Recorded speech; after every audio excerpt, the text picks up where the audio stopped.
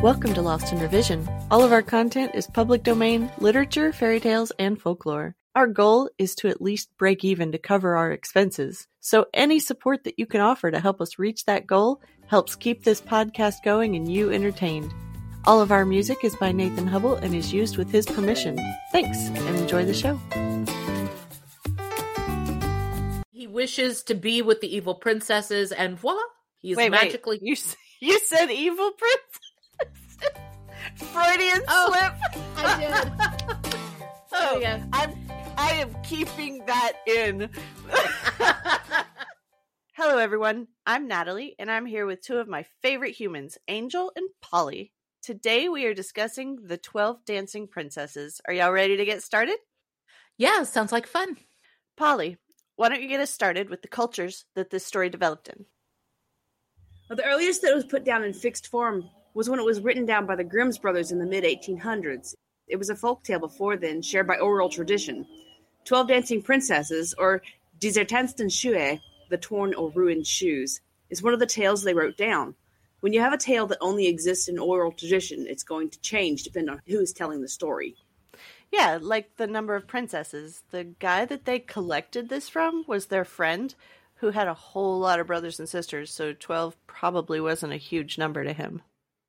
I guess it's all a matter of perspective.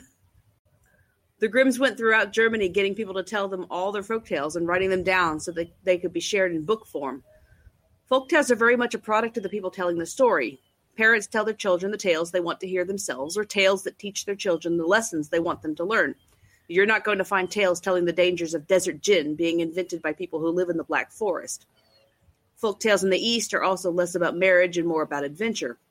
They have friendly animals or wise humans to help them, a clever monkey or a wise snake.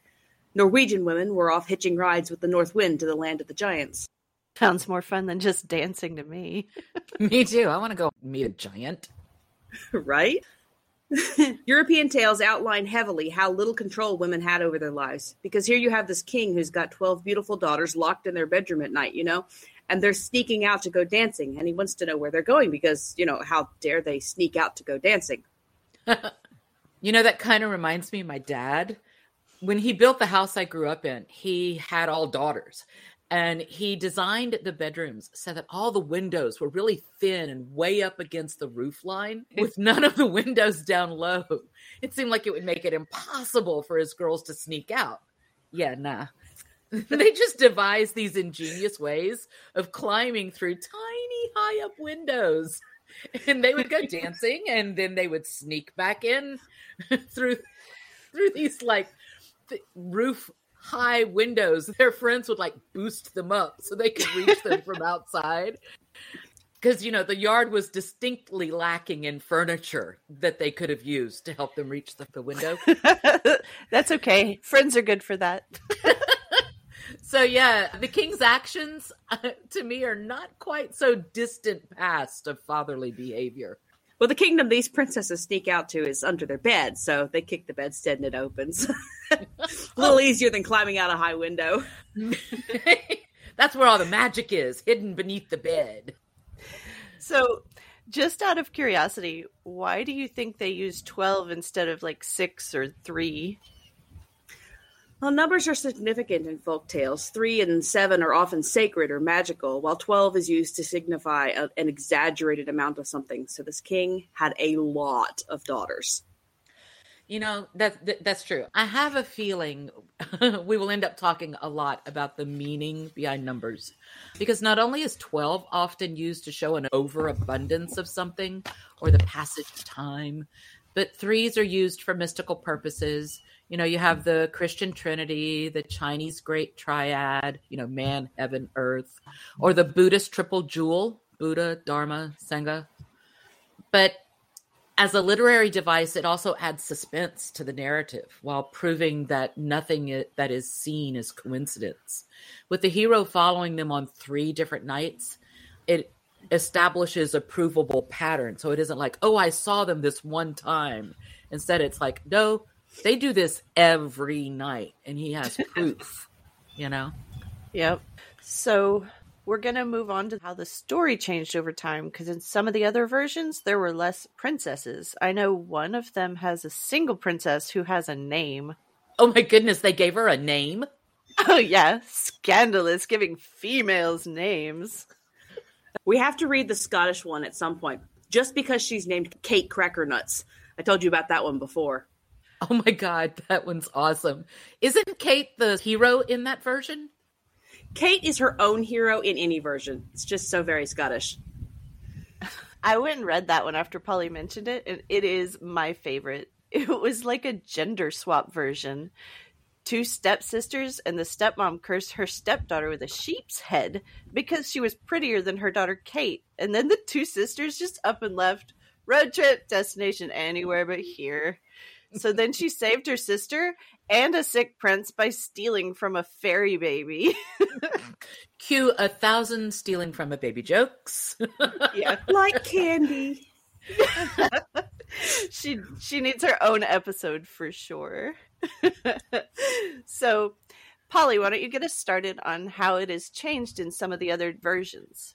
But like many folk tales, it also exists in some form in other countries. France has a version called Les Deux Princesses Dansantes, and there's a tale in Scotland that is very similar, which I just mentioned, which was recorded by Andrew Lang and Joseph Jacobs in the late 1800s. In Russia, Alexander Afanasiev recorded a version called Nachny Tanцы, or The Night Dances. The early versions have any unsuccessful suitors being executed or poisoned, while in later versions they just go on about their business or marry the extra princesses. It changes the same way that most stories changed. By the time it got to the Barbie version, the old man had become a young shoemaker, and the girls had more personality. Their father loved them, and he just wanted what was best for them, because every girl wants a loving father. You know, actually, in some of the other versions of the story, it isn't a soldier who is the hero, but a cobbler who was having to repair all the shoes. So it's interesting that in the Barbie version, they made the old man into a shoemaker. In the Barbie version, the hero marries the middle child, but it's because they're in love, not because, he had his pick of the litter. They gave the princesses more free will as society progressed past the strict patriarchal traditions of the 19th century. So that's the main thing that changes between the original versions and the newer versions. The princesses have more autonomy.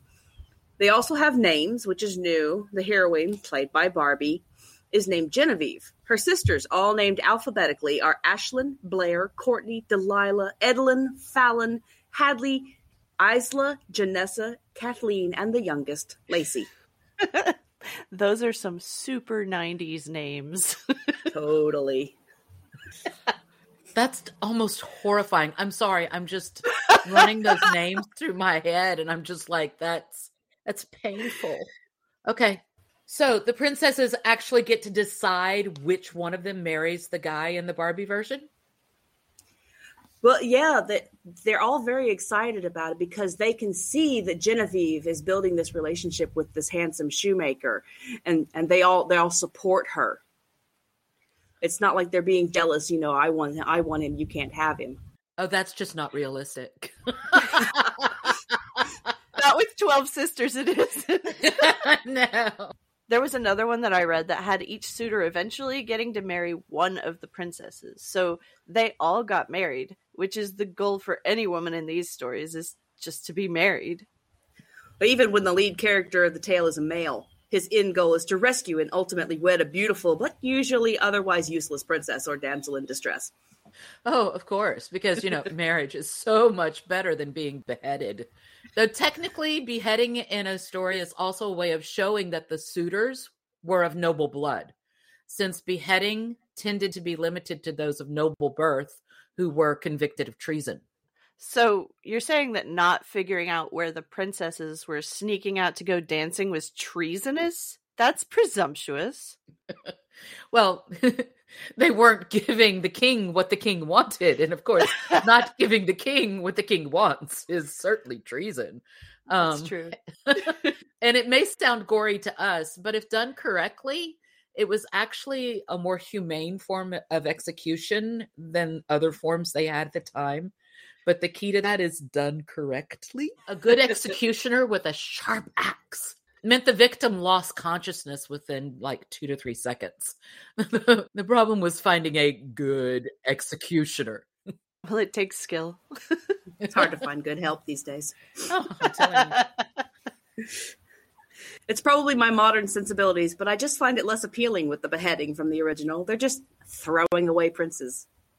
Well, since they had so many kids, all the extra princes could be problematic, politically speaking. Yeah, it seems like a lot of these fairy tales begin with killing all the extras in the older versions and then finding a more genteel way to deal with them once they got revised. Probably during like Victorian times, like when this one was revised. So the one I mentioned earlier must have been in the Victorian time when they stopped with the beheading, because if I remember correctly, they didn't get to marry just because they were there. It was after one person figured it out and picked a princess. Then they all just got married because I guess they had all these extra princes laying around, so why not? I mean, waste not, want not.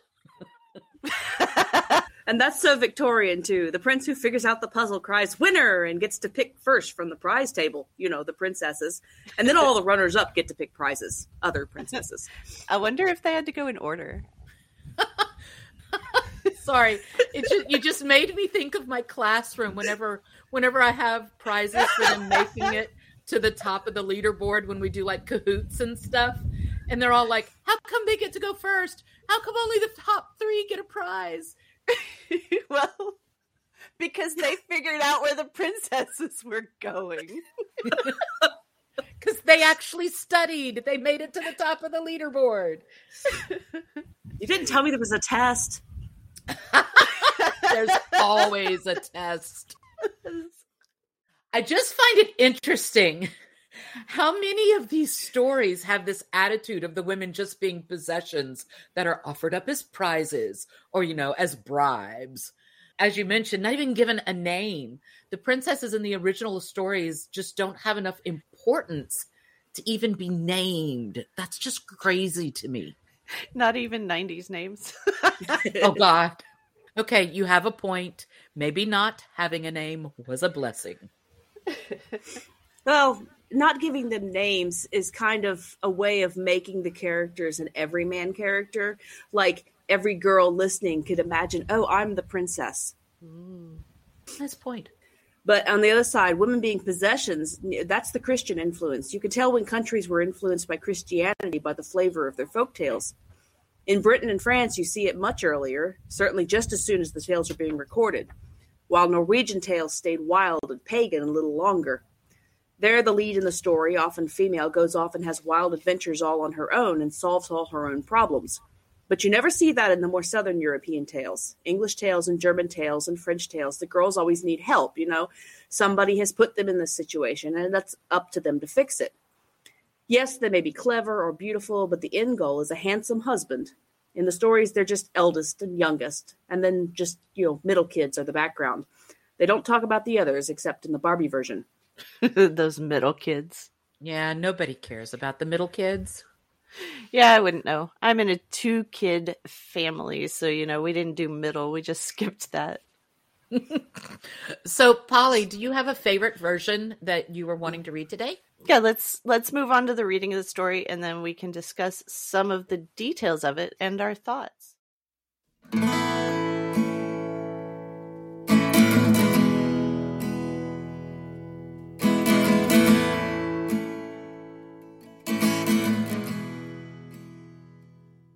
The 12 Dancing Princesses, recorded by the Brothers Grimm. Once upon a time, there was a king who had 12 daughters, each more beautiful than the other. They slept together in a hall, where their beds stood close to one another. At night, when they had gone to bed, the king locked the door and bolted it. But when he had unlocked it in the morning, he noticed that their shoes had been danced to pieces, and nobody could explain how it happened. So the king sent out a proclamation saying that anyone who could discover where the princesses did their night's dancing might choose one of them to be his wife, and should reign after his death. But whoever presented himself and failed to make the discovery after 3 days and 3 nights was to forfeit his life. A prince soon appeared and offered to take the risk. He was well received, and at night was taken into a room adjoining the hall where the princesses slept. His bed was made up there, and he was to watch and see where they went to dance. And so that they could not do anything or leave without being seen, the door of the room was left open. But the eyes of the prince grew heavy, and he fell asleep. When he woke up in the morning, all 12 princesses had been dancing, for the soles of their shoes were full of holes. The second and third evenings passed, with the same results. The prince was then granted no mercy, and his head was cut off. Many others came after him and offered to take the risk, but they all forfeited their lives. Now it happened that a poor soldier who had been wounded and could no longer serve found himself on the road to the town where the king lived. There he fell in with an old woman who asked him where he intended to go. "I really don't know," he said, and he added in fun, "I should like to discover where the king's daughters dance their shoes into holes, and after that I should like to become king." "That is not so difficult," said the old woman. "You must not drink the wine which will be brought to you in the evening, but must pretend to be fast asleep." Whereupon she gave him a short cloak, saying, "When you wear this, you will be invisible, and then you could slip out after the 12 princesses." When the soldier heard this good advice, he considered it seriously, plucked up the courage to appear before the king, and offered himself as suitor. He was as well received as the others, and was dressed in royal garments. In the evening, when bedtime came, he was conducted to the anteroom. As he was about to go to bed, the eldest princess appeared, bringing him a cup of wine. But he had fastened a sponge under his chin, and let the wine run down into it, so that he did not drink one drop. Then he lay down, and when he had been quiet a little while, he began to snore as though in the deepest sleep. The 12 princesses heard him and laughed. The eldest said, "He too must forfeit his life." Then they got up, opened cupboards, chests, and cases, and brought out their beautiful dresses. They decked themselves before the glass, skipping about and reveling in the prospect of the dance. Only the youngest sister said, "I don't know what it is. You may rejoice, but I feel so strange. A misfortune is certainly hanging over us." "You are a little goose," answered the eldest. "You are always frightened. Have you forgotten how many princes have come here in vain? Why, I need not have given the soldier a sleeping draught at all. The blockhead would never have awakened." When they were all ready, they looked at the soldier, but his eyes were shut and he did not stir. So they thought they would soon be quite safe. Then the eldest went up to one of the beds, knocked on it, and it sank into the earth, and they descended through the opening one after another, the eldest first. The soldier, who had noticed everything, did not hesitate long, but threw on his cloak and went down behind the youngest. Halfway down he trod on her dress. She was frightened and said, "What was that? Who's holding on to my dress?" "Don't be so foolish. You must have caught it on a nail," said the eldest. Then they went right down, and when they got quite underground, they stood in a marvelously beautiful avenue of trees. All the trees were silver and glittered and shone. The soldier thought, "I must take some token with me," and as he broke off a twig, a sharp crack came from the tree. The youngest cried out, "All is not well! Did you hear that sound?" "Those are the triumphal salutes because we have eluded our prince," said the eldest. Next they came to an avenue, where all the leaves were of gold, and at last into a third, where they were of shining diamonds. From both these the soldier broke off a twig, and there was a crack each time, which made the youngest princess start with terror. But the eldest maintained that the sounds were only triumphal salutes. They went on faster and came to a great lake. Close to the bank lay 12 little boats, and in every boat sat a handsome prince. They had expected the 12 princesses, and each took one with him, but the soldier seated himself by the youngest. Then said her prince, "I don't know why, but the boat is much heavier today. I am obliged to row with all my strength to get it along." "I wonder why it is," said the youngest, "unless perhaps it is the hot weather. It is strangely hot." On the opposite side of the lake stood a splendidly bright lighted castle from which came the sound of the joyous music of trumpets and drums. They rowed across, and every prince danced with his love, and the soldier danced too, unseen. If one of the princesses held a cup of wine, he drank out of it, so that it was empty when she lifted it to her lips. This frightened the youngest one, but the eldest always silenced her.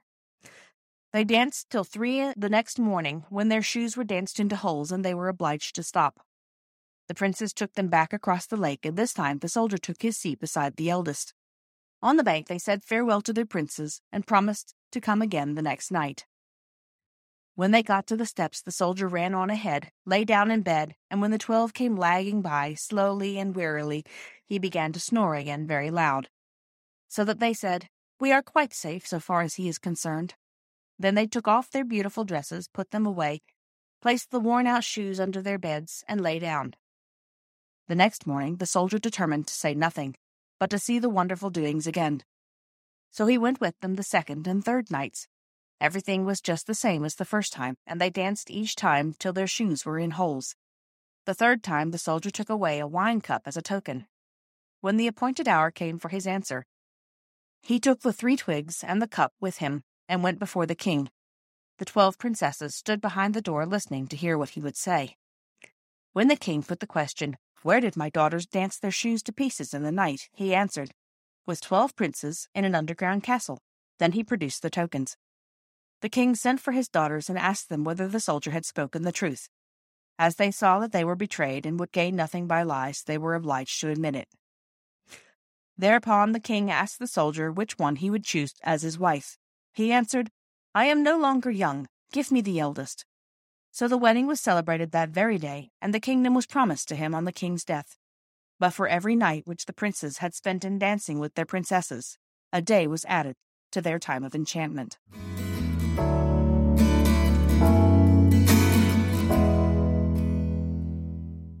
Thank you, Polly. So what do you think the original lessons of the story were for the people who were telling the story? In the original story, the princes that the princesses went to dance with in Fairyland were punished in some way. It's implied that the princes are somehow trapped in the fairy kingdom, so maybe they were trying to seduce the princesses to join them, and they failed and were punished. Okay, so that's what it meant at the ending there about each day they danced, they were enchanted? Well, everyone knows you're not supposed to eat or drink in fairy because then you're obligated to pay the fairies back for the food and drink. So the princes are trapped there somehow, and they're giving the princesses food and drink to get them trapped as well. The soldier takes food and drink, but he steals it from the princesses, so it's on them instead of him. He's free to go. Rude. Huh. Interesting. And so also the fact that they were going down when they went through this secret door is a symbol that aligns with going into the underworld, especially with them being ferried across the river, like going across the river Styx. The entire setting in Fairyland kind of has this hint of evil overtones already. So obviously going dancing at night is going to mean that whomever you're going dancing with is evil, and you're going to suffer in some way. The Christian church needed to vilify the fairies and recharacterize them as demons or servants of hell. In order to maintain control, they made all the folk tropes binary. You were either a servant of heaven or a servant of hell. No human wants to end up in hell, by all accounts a nasty place, what with the eternal damnation and all. Yeah, and the blatant disobedience of the male figure who pretty much owns them.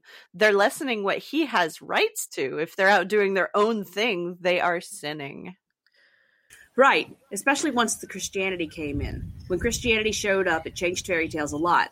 I've seen versions where instead of dancing with princes and fairies, the princesses are actually being seduced by demons. Ooh, I'm going to go find that one. The idea persists among more fundamental sects to this day. There were children in my church growing up who weren't allowed to borrow my books to read because they taught evil, books such as The Secret Garden or The Wizard of Oz. I even know people in my generation or younger who weren't allowed to read works by Tolkien or C.S. Lewis because of the witchcraft. You know, one of the things I find interesting, though, is this idea that all of these happenings late at night are inherently evil. You know, the type of person who is luring a young woman out to the glittery, sparkly music and dancing and carrying on in the dark of night. That is dangerous to them and evil for them to be indulging in this sort of behavior and destructive. You know, it almost has in some ways overtones of the red shoes. This idea of dancing until you've destroyed a pair of shoes in just one night. Well, that's kind of this story. The destroying the shoes every night is how the king knew his daughters were going out. Well, you know, they just needed to not leave so many clues behind. There are other fairy tales where that kind of dancing, that kind of uncontrolled dancing is actually a curse. And the red shoes, once you put them on, you had to dance until they were destroyed. You were compelled to dance. You had to dance. You couldn't stop. Even if you wanted to, you couldn't stop. So it kind of almost gives an evil overtone to me. The shoes being destroyed every night kind of implies that the girls did not have a choice about the dancing either, and that they were being danced to death in the night. every night you're going and destroying a pair of shoes. It's pretty hardcore. Sorry, I just had flashbacks. All you have to do is have a really good drum beat and a wicked bass line. And come on, who isn't compelled to dance? Well, they did tend to make it clear in the stories that they were laughing and carrying on even when people died. You know, I've felt that way at about 2 a.m. after a night of dancing myself once or twice. Same. But yeah, in the stories, they were laughing and giggling and whispering and colluding. They weren't just sort of, they weren't passive. They were actively engaged in their wanton destruction of the shoes. Oh yeah, they're willful. It's definitely a negative attribute. A good girl would never be willful. Even Shakespeare, who could be quite the advocate for women's autonomy for the time, wrote a whole play about the breaking of a willful woman. Yeah. I was a good girl, I believe it or not, but I wouldn't exactly say I wasn't willful. All right, so we're going to move on to the modern lessons. So what do you think that modern audiences could possibly learn from this story? Well, obviously that nice girls don't go dancing. Well, that's not very modern. Oh, nice girls stay home and wait for a husband. One of those discarded princes. No. It's telling modern girls that if you don't want your parents to know you've been out partying all night, kick off your shoes when you're on the dance floor. Yeah, you got to ship your shoes to your girlfriend's house. Right? Have them delivered elsewhere so they could just show up at the party and you can wear those out instead of the ones you got to take home again. Dad'll never know. The UPS man does not care where he drops your shoe delivery off. I myself have received mail order shipments on behalf of a child who had a less than supportive home life.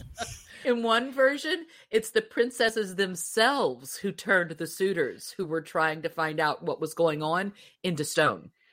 Yeah, they were the ones that drugged people too. The princesses were not nice in a lot of these.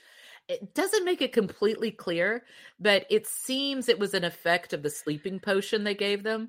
After several nights, they just ended up stone dead. They never seemed to be the least bit upset about it either. No, they were spoiled little rich girls. They drugged the suitors because they didn't want them to find out what they were up to. And if they can't find out in 3 days, it's off with your head. And the daughters are like, ha ha, you can't figure it out. Yeah, they died because they didn't figure out the secret because they were drugged and got their heads removed. That'll kill you every time. Okay, fairy tales like these have broad exaggerations. Like you have 12 daughters, each more lovely than the last. It means that either the first one is an unbearable hag or the 12th one is just like this goddess, mathematically speaking. You know, I think that they each more beautiful than the last is more of an indication that their finer qualities are due to their station in life, their birth as royals, rather than any qualities they actually had within themselves. But I would say that these princesses didn't have all those finer qualities and probably just wanted to go live in this fantasy world where they had rich fae princes that took them across the water in the boats. They probably didn't even want to marry all these regular world princes at all. Well, I mean, they had gold and silver trees and princes who loved them. Who wouldn't want to live there? But they were obviously enchanted, and love has nothing to do with marriage anyway. I have read where the description of the trees is not only an indication of the wealth of the fairyland, but the progression from silver to gold to diamonds also indicates the passage of seasons, the silver glint of the sun on leaves in summer, and golden leaves of autumn, and then the diamonds representing the ice of winter. Huh. So it's like they're magically gone for a full season instead of only a night, and maybe that's how the shoes are so worn. Even cloth shoes, when I wear them for costumes, don't wear out in one night without a lot of effort. Yeah. One of the things I find really interesting in this particular story, and it happens a lot in fairy tales, but is how often it isn't actually the wisdom of the man who is the hero of the story that makes it possible for him to be successful, but the counsel of like a wise elder who never gets acknowledged in the end, or even a name. Like in this one, the old woman that he meets in the forest who A, tells him what's going on, and then B, gives him the tools to be able to prove what's going on.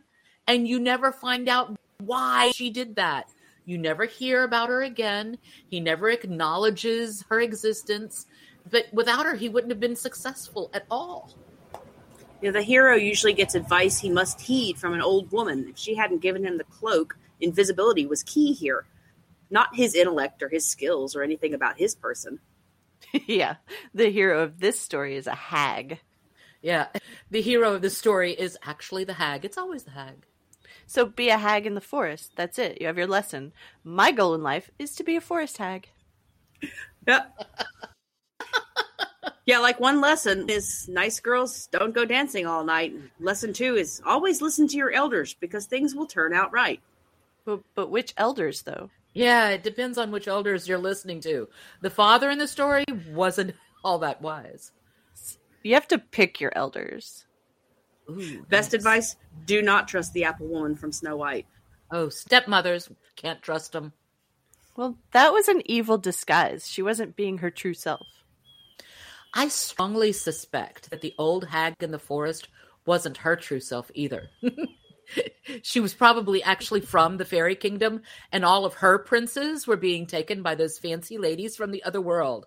So she was like, I'll fix their little red wagon. Yes, she's the stepmother to the 12 princes. And then there's the stepmom who wanted to get rid of the princess's fantasy conspiracy. Yes, that brings in my whole conspiracy theory about all fairy tales being interconnected. Our hag hero is another stepmother from another story with these princes. Everybody loves an evil stepmother.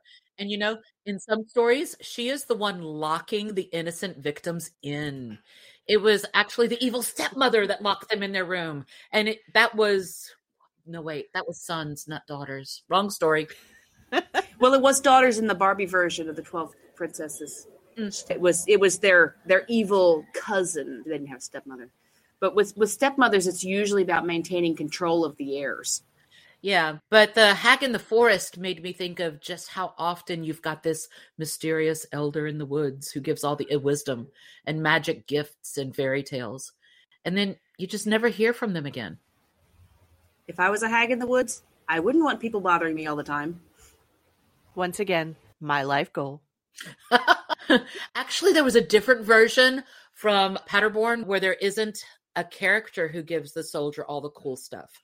In that one, he is following 3 princesses, and there have been 12 suitors that have been killed already, making him the 13th to make the attempt. So a lucky 13? Yeah. Oh, lucky 13. And when he follows them through the secret passage, the 3 maidens are carried across the lake on the backs of 3 giants. And the soldier isn't able to follow them. But then he notices a lion and a fox with a magic cloak and a pair of boots that they are fighting over. And he suggests that they put the cloak and the boots down and go 30 paces away and then begin to run back. And the first who reaches them gets to have both of them.